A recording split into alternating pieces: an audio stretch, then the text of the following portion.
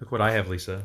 Oh, yes, those are delicious. Peppermint Thins, dark chocolate coated peppermint thins. Yeah, I'm not a big fan of dark chocolate, Oh, but I am. I think, well, so is Debbie. But I think that the peppermint thins kind of, Oh, sweetens it up. yeah, sweetens it up Because, enough. yeah, dark chocolate is not as sweet, but it has Unfortunately. a higher amount of antioxidants in Right, it. so it's healthier for you. Correct. That's good. And unfortunately, this one hasn't been opened yet, but maybe by the end of the podcast, It will be. it will be open. Yes. Well, I'm Deacon Dave. I'm layperson Lisa. Welcome to the Deacon Deacon Dave Dave and and Layperson Layperson Lisa Lisa show. show. Okay, Lisa's going to carry us on this one. So we are on to Psalm 64, and that includes the reading and the explanation of what we're doing. But I'm not allowed to look at the notes. But she's prepared. I will give you a one-time exemption on looking at the notes, okay? But we'll let the Spirit flow on this one. So here we go. Psalm 64. Go ahead, Lisa. For the leader, a psalm of David. O God, hear my anguished voice. From a dreadful foe, protect my life. Hide me from the malicious crowd, the mob of evildoers. They sharpen their tongues like swords, bend their bows, yes, I got it right, of poison words. They shoot at the innocent from ambush. They shoot him in a moment and do not fear. They resolve on their wicked plan. They conspire to set snares. They say, who will see us? They devise wicked schemes. Concealed the schemes they devise. The designs of their heart are hidden.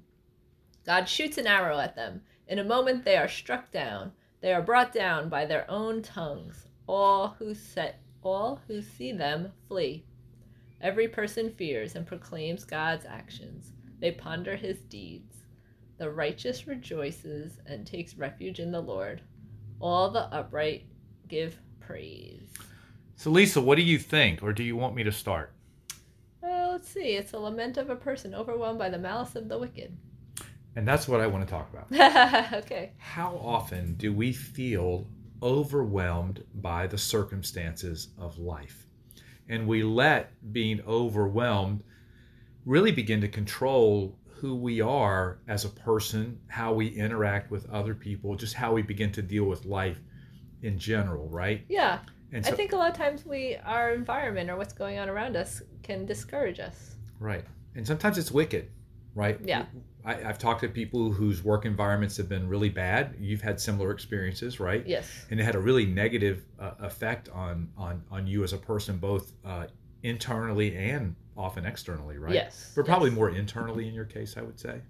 Although you could be grumpy every now and again. Yeah. Okay. So the question is, what are some practical ways that we can handle it when we become overwhelmed by the circumstances of life? Because we can be overwhelmed by busyness, by environment, by situations and other people. So I think some of the practical remedies are different that we might want to share with our listeners depending on what the situation is. So let's say you're too busy. Okay. Or you feel like you're busy and you just have all of these things to do. What's a practical Make thing a to list of all the things you have to do. And maybe prioritize it and see how long everything is each task will take you. So this is interesting, right? Because you did this one time. Yeah. Right? And all of a sudden, I think the most important part of this practical advice of writing a list is to write down how long it's going to take. Yeah. And then you find... it's not going to take long at all. Right. Yet in your mind, it's this overwhelming, there's too much to do here. Yeah. I'm never going to get all this done. Yeah. Right? So this anxiety builds up and then it just snowballs on itself. Yeah. And then I started making a to-do file in my email. So I don't feel like I have to take care of things right away. Because sometimes if I don't mark the email keep as new, it'll disappear into old mail and then I'll forget about it. So I just make a to-do email thing. And if it's a high priority, I put a little star on it.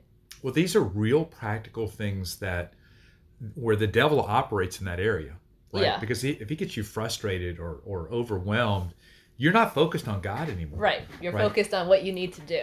Right. And just how it's affecting you in a negative way. Yeah, because then you could get discouraged. Right. And discouragement is the biggest obstacle to holiness, is what Jesus told St. Faustina. So what about like when you're in a bad environment? What are some practical things you can do? Because what does a bad environment do? it brings you down. Right. So you begin to define who you are, your identity, based on the environment around you, right? Because that's what you're receiving, right? You're receiving a lot of negative, Yes. and that begins to wear on you as a person. Oh yeah, it can be exhausting. So what is and you know, obviously the biggest thing you could do is just get out of that environment. But let's say you can't get out of that environment because it's your job and there's not something else available, Yeah. or whatever the case may be. Yeah. I hear that all the time. Yeah. What's a practical thing that we've recently talked about that people can do to overcome that?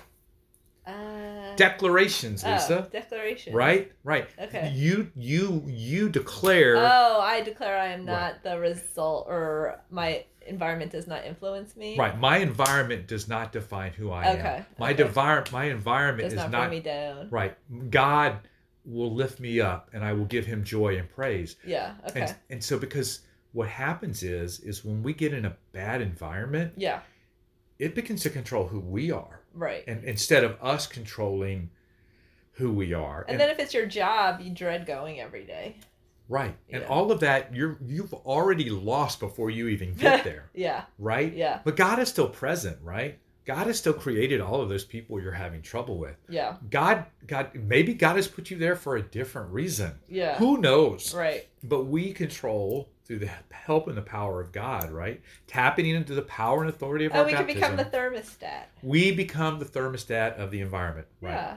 Right. Yeah. We set the temperature. Yeah. We don't because what's happening right now is everybody else is controlling your temperature. Right. Yeah, I like that analogy. Yeah. So I think it's important for us practically in those cases where the environments are difficult to focus on, because it bleeds over into every other aspect of our life, our family life, the other relationships we have. And so now it's not just at work, now it's everywhere. Yeah. Because we've allowed that environment and the temperature of that environment to affect the rest of our world instead of allowing God to affect our environment. Yes. Day 3 of Crescia, right? Okay. Now, it doesn't mean you're going to change your environment, but you can change yourself. Sure. You can allow God to change you. Yes. Because what's happened is your environment has changed you. Yes. And so I think this is very practical. Now, so what's another practical thing we can do when we're struggling at work in a negative environment? Go to adoration. Okay. Right? Go to daily mass. Yeah. Go to environments where God is at. Yes, okay. And where you receive God, where He tells you who you are. Yeah. Right? And He resets, look, this is the right environment. And I need you to take this, okay, back over there. Yeah. Right? Yeah. Because, a lot of times if people realize that you're not going to allow an environment to impact them, well, they won't bother you anymore. Yeah. They'll leave you alone. Yeah. Or maybe they'll even change. Right. Debbie talked about it in her leader school that she worked in a really negative environment, right? Yes. And then 2 of the women ended up converting to Catholicism at her work. Yeah. No chance would have thought that ever would have happened. Yeah. So you never know by the power of your own perseverance what you can do for other people. Yeah. Be an example. Be an example. What else do you have, Lisa, that you want to share about this particular song? Apparently she has nothing. I am Deacon Dave. I'm Layperson Lisa. See you next time. Bye.